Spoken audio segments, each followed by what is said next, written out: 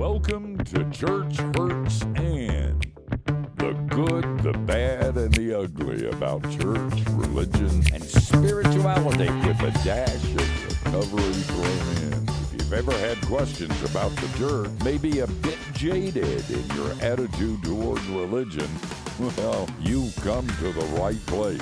Our host, he was an honors philosophy student, ordained a Presbyterian minister, planted 3 churches, taught at a prestigious university, but now he's just an aging curmudgeon who never quits asking the question why. The host of Church Hurts and Dr. John Bash. Who is your most favorite famous personality? Writer, actor, politician? Isn't that an easy icebreaker for a small group discussion? I'm guessing your mind's already wandering to the things you tell people about those anecdotes, those everything to your tongue. And now imagine that you have the opportunity to introduce that person to the world, not just with words, but you get to play them as a part of a movie. Play them on the big screen. Today, we welcome to the stage the screen actor, writer, talented in so many ways, Max McLean, a man whose credits are easily found on Google, or better yet, at the Fellowship of the Performing Arts webpage, fpatheater.com. Max, it is great having you here. Can you tell me what it is like to play C.S. Lewis on the screen? But before that, let me ask you this. You really believe this stuff, don't you?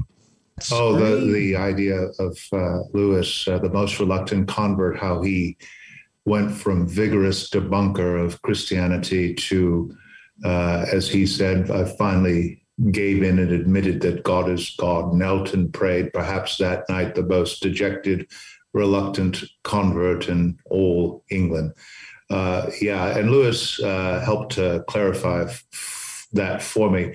I think your question was, do I enjoy playing Lewis? I love playing Lewis. I love being that smart for 90 minutes, to be able to use language the way he does, to bring that constellation of thought, story, prose, poetry, intellect, compassion, his emotional intensity, that, what he thought, what he felt were so linked.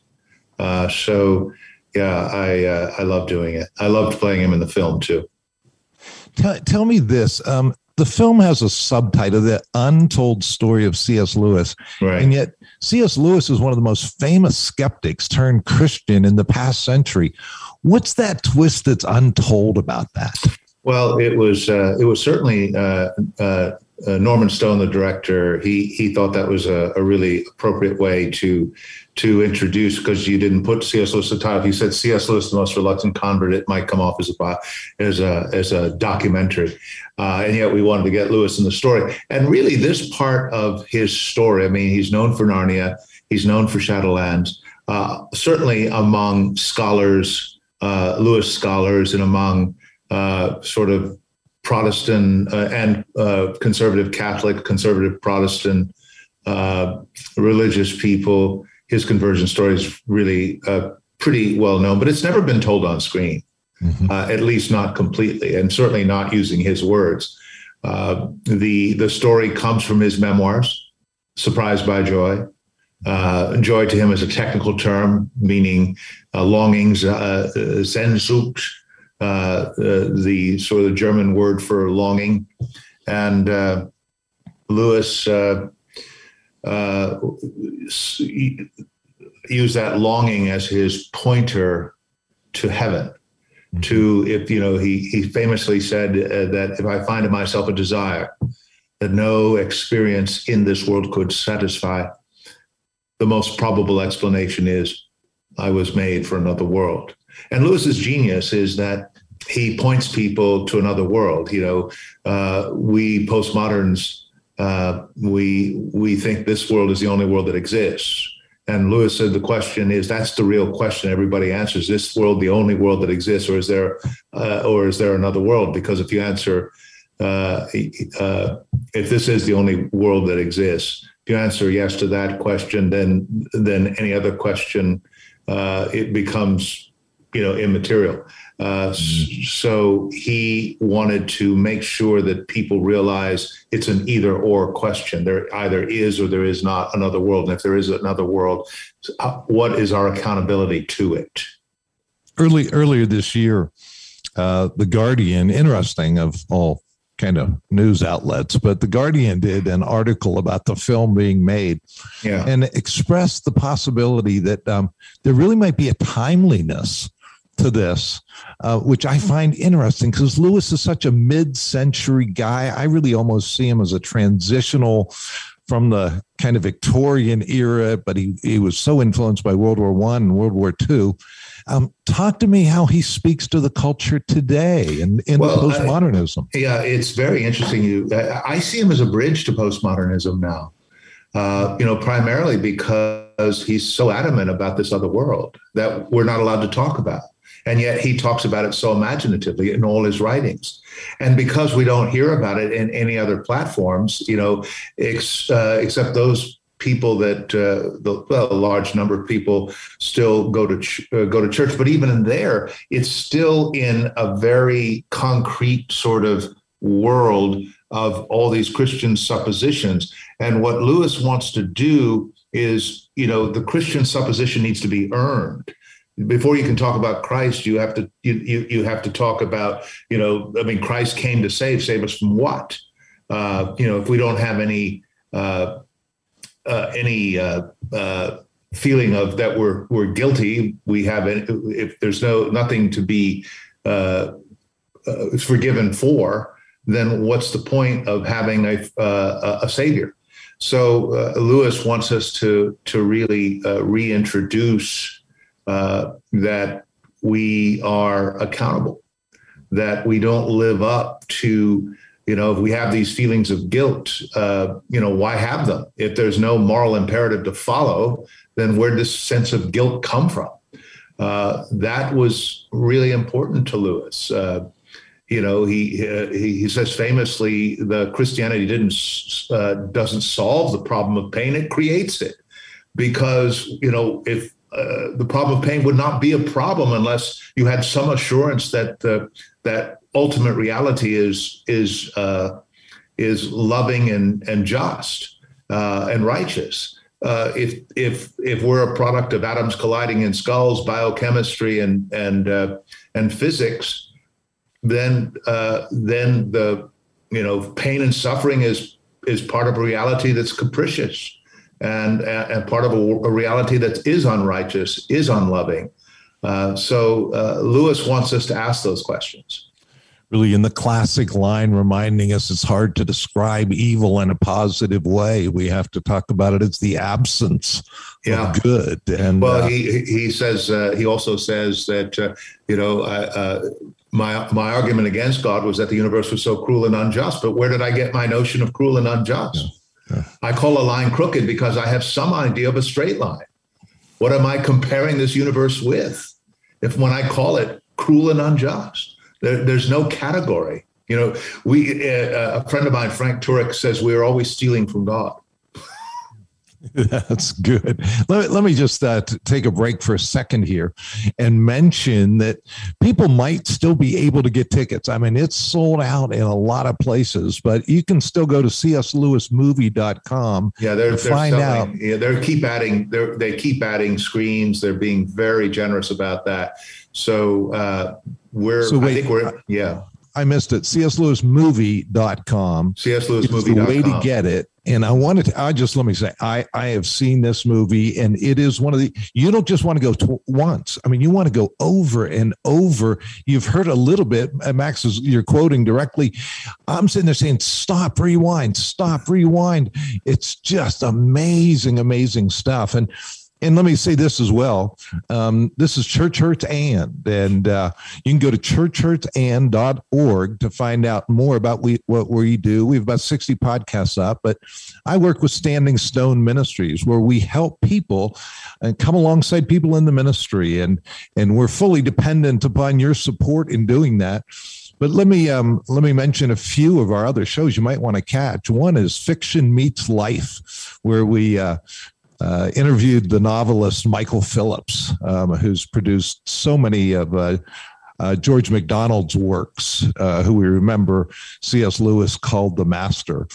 And you also might enjoy our conversation with Michael Christensen entitled Romantic Theology.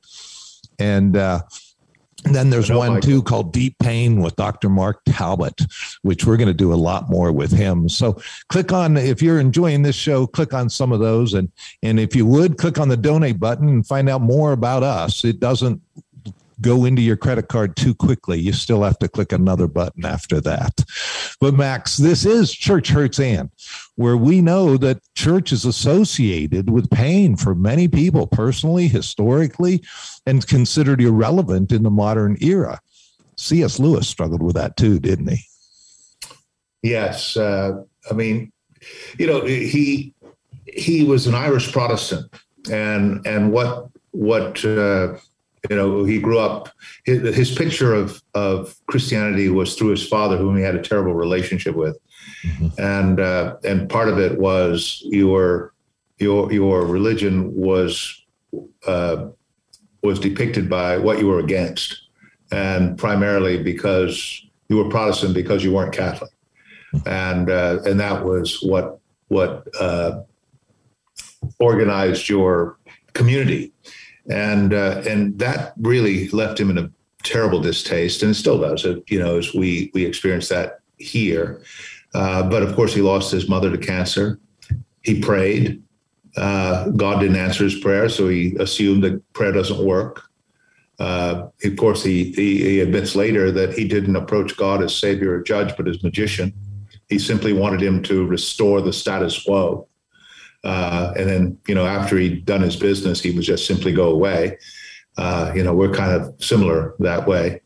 I mentioned his relation with his dad. He was experienced the butchery of World War I and the savagery of it. He said the war was the place where youth and laughter go, the hell where youth and laughter go. He came back from the war with the opinion that either there was no God behind the universe, a God indifferent to good and evil, or worse, an evil God. And so that was his starting point in terms of how deep his atheism was, his unbelief was. He had the rhetorical gifts. He would have been like a 1930s, 1940s, 1920s Christopher Hitchens. He had those gifts. Speaking of those gifts, Max, you've done a lot on Lewis, not just this. You aren't the actor who kind of studied the guy for the part. I mean, you've written a lot on Lewis. You've done a lot of other things. A lot of people don't know about the Screw Tape Letters. Can I just get you to do a few lines and set up? You did the Screw Tape Letters on Off-Broadway, that play was going for quite a while, wasn't it? Yeah, it ran for 300 performances at the West Side Theater here in New York, and it toured extensively. It played in London. It's a really important show. I mean, it's a very important book. What it is, Lewis is talking about spiritual warfare from a demon's point of view. He looks at temptation from the devil's perspective, the art of temptation of an unsuspecting human on earth. And he himself was sort of the model for the patient, the object of Screwtape's the tempting that Screwtape did. He was the object of it.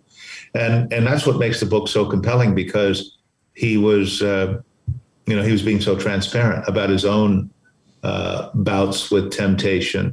And he constantly talks about, we like to point fingers at great crimes and sins and how those other guys are so awful, whether it be, different political party or maybe a different tribe, they're different than us. And Lewis says, no, you got to talk about the pettiness in your own heart. You got to talk about the anger, the greed that's where the devil lives there, and all of the offshoot of that. So it's in the small everyday things that your heart changes. And he makes this marvelous point in Mere Christianity. He says that, every time you make a choice, and when you consider how many choices you make in a given day, hundreds of choices to do this as opposed to that. And then if you multiply that by weeks, by months, by years, hundreds of thousands of little tiny choices, every one of those choices changes you. And you're slowly becoming either a more heavenly person or a more hellish person. Because your character is being formed by the decisions that you make, those small decisions that you make. And that's kind of the heart of what the Screwtape Letters is about. It's interesting. He deals with such a serious topic, and yet I bet there's a lot of laugh lines in the play. Well, because he's talking about human experience, and a lot of them need to be set up, so it's like hard to do it. But I remember just the cleverness. The safest road to hell is the gradual one, the gentle slope, soft underfoot, without milestones or signposts. Your affectionate Uncle Screwtape. You've also done a lot of voiceovers, and I just mentioned that because I know a lot of people who they know the Bible because they listened to Max McLean. What was it like doing do we call that a voiceover of the Bible? Well, it's more of a narration. I think it's probably more like a book on tape. I've recorded the Bible 5 different times, and it's a glorious. More people know my voice than they know my stage work or my film work, and I'm just always grateful for that. My initial thought in terms of the work that I ended up doing was to use the skills and techniques developed in the theater and apply it to presenting the Christian revelation, whether it be scripture or works of C.S. Lewis or others. I was struck. I shouldn't say I was struck. I am struck numerous times in your readings. It's almost better than commentary. Just reading it with the right emphasis, with the right pauses, parts of scripture that seemed really hard to understand all of a sudden become clear. I guess I'm trying to say thank you. I mean, it's really a gift, and wow. Thank you. Thank you. I think Paul says somewhere, I think it's in Galatians, he says, I wish I could be here so I could send you could hear my tone. Because he couldn't get that in writing. And that's sort of it. You're dealing with intention. You're dealing what's motivating this particular moment. And you make a choice based on that, and you deliver it to give people something to grab onto, to hold on to. So in many ways, it is a kind of an exegesis. So I do feel responsible. But you do let the language of the text guide you into how to articulate that moment. Lewis was anything but wishy-washy. And yet it seems that everybody wants to claim him from all sorts of different perspectives, whether it's even Roman Catholic. I mean, it just reminds me of it. Like everybody wants to associate with Augustine. Everybody kind of wants to claim Luther. And Lewis is another one of those characters. And am I right in maybe appealing to the title Mere Christianity to find an answer to why that is?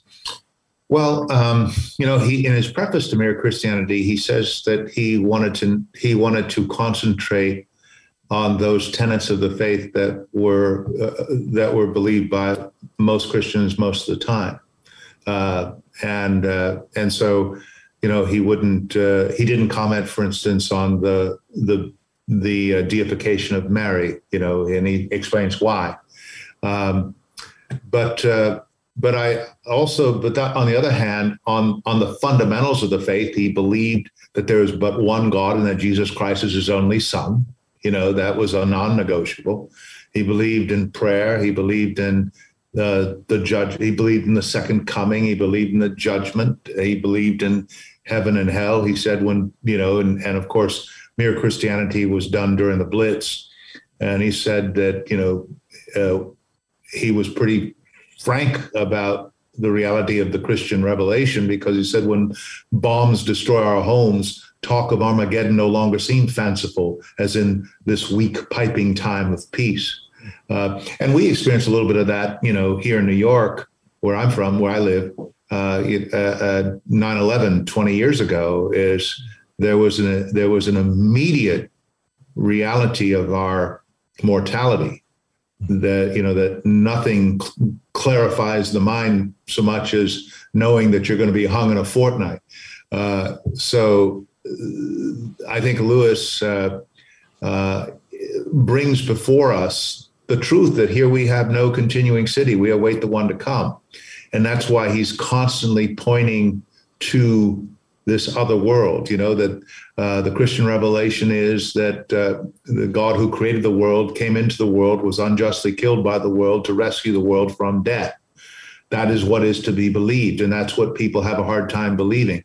And, he feels that so much Christianity is a vague slush of humanitarianism with a few Christian words sprinkled in like salt and pepper. He says, give me a clear-eyed skeptic any day. At least you can talk sense.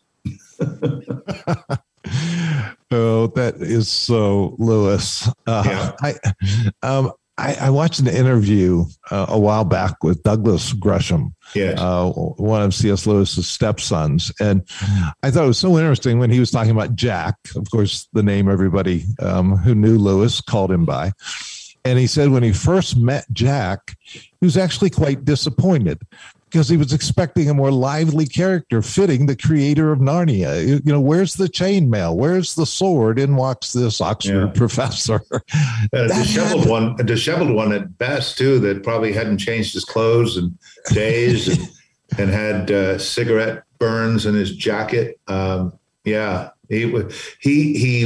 was pretty slovenly in his dress, and he didn't care about things like that. He was an Oxford Don. But his mind was, I think Douglas was very impressed by the wit and the sharpness of the intellect, and sharpened his intellect. In fact, I just had an email exchange with him, and he commented on the film because I sent him a screener, and he said it was really hard to watch because, he just lived through all that, particularly the early scenes with the loss of his mother, because in many ways, that experience was repeated in his life. Right. Oh, I can't imagine watching it. Particularly, so much of this was filmed on site. I mean, what a beautiful film. The work, the filmography is just amazing. Being there, and you were filming a lot of it during the pandemic, weren't you? Yeah, we did. I mean, it was a blessing in the sense that, the British film industry was opening up in August of 2020. And Norman Stone, the director, told me that, if in June, that if we could get if we wanted to, we could film it in the fall because, and he could get a really good crew because nobody had worked since March. And I said, well, if you can confirm that and make sure the locations are available, we'd have a go of it. And we did. He did. And I got my board to fund the filming of it. We worry about post-production and worry about distribution later. And so we began filming in mid-September, finished in mid-October, and here we are a year later about ready to release it. Well, I just want to thank you for your work, not just for this film. And it is just fun to be able to really see, you are a theater actor who becomes all that much more alive on film. And I hope it was kind of a treat for you. My guess it was different though, wasn't it? Oh, it's so different. Being, in film, they cut it up into 100 pieces and then do everything out of sequence. And then the director puts it all back together. Of course, I knew the sequence, so it would have been very challenging for another actor to do it. Whereas, on theater, you do it consecutively, you rehearse it consecutively, and you do it consecutively. The one thing is on film, I don't have to do it again. It's there on celluloid and will be there. I think it'll be an evergreen project that'll be watched for years. Well, I do too. Again, I encourage people, if you can get to this film, bring a friend, and it's a great discussion starter. But I want to just say a few words before I let you go, Max. What church should you go to? Quote, and above all, you must be asking which door is the true one, not which pleases you best by its paint and paneling. The question should never be, do I like this kind of service? But are these doctrines true? Is holiness there? Does my conscience move me towards this? Is my reluctance to move this door due to my pride or my mere taste or my personal dislike for this particular doorkeeper? Unquote. C.S. Lewis, Mere Christianity. That's a great quote. In my lifetime, I've observed faith in God moving from a rather passive assumption in the culture around me to a rather passive irrelevance. Mm-hmm. Which church should you go to is a question with far more assumptions than a modern American would now make. Atheists have claimed the high ground in academia, somehow assuming they've won the day, disinterested in revisiting arguments from antiquity which allowed theism to dominate world history. In my world, I come across a lot of atheists and less courageous agnostics. When allowed the chance, I often express to them my envy of their assurance. I tell them I might be willing to join them, but I just can't get there intellectually. This usually causes them pause. That's their line. Did he just say he can't get to atheism intellectually? What they don't know is that I don't believe they came to a belief in the absence of God intellectually either. It doesn't take a genius to look at the sunset and have a pretty good intuition that this didn't come from nothing or chance, which is another word for nothing. As prayers are canceled in public gatherings, I haven't noticed many hospitals and senior centers asking for fewer chaplains. When one is waiting for results of the cancer screening, I don't know many calling out to the local atheist society for help. If you are reluctant to follow thinking, which could land you in the camp of Christ's followers, perhaps it would be worth the time to meet one of your predecessors. His name is C.S. Lewis. You can find him in the movie, The Most Reluctant Convert. Oh, and don't be surprised if he becomes a rather good friend. It's worth a thought. For Church Hurts and this is John Bash. Go and enjoy God today, won't you? Well, that was worth a thought for sure, and brings us to the end of this edition of Church Hurts and. Next week, it's rumored we'll be walking on the edge of controversy, stirring the pot of denial, and finding movement of the divine.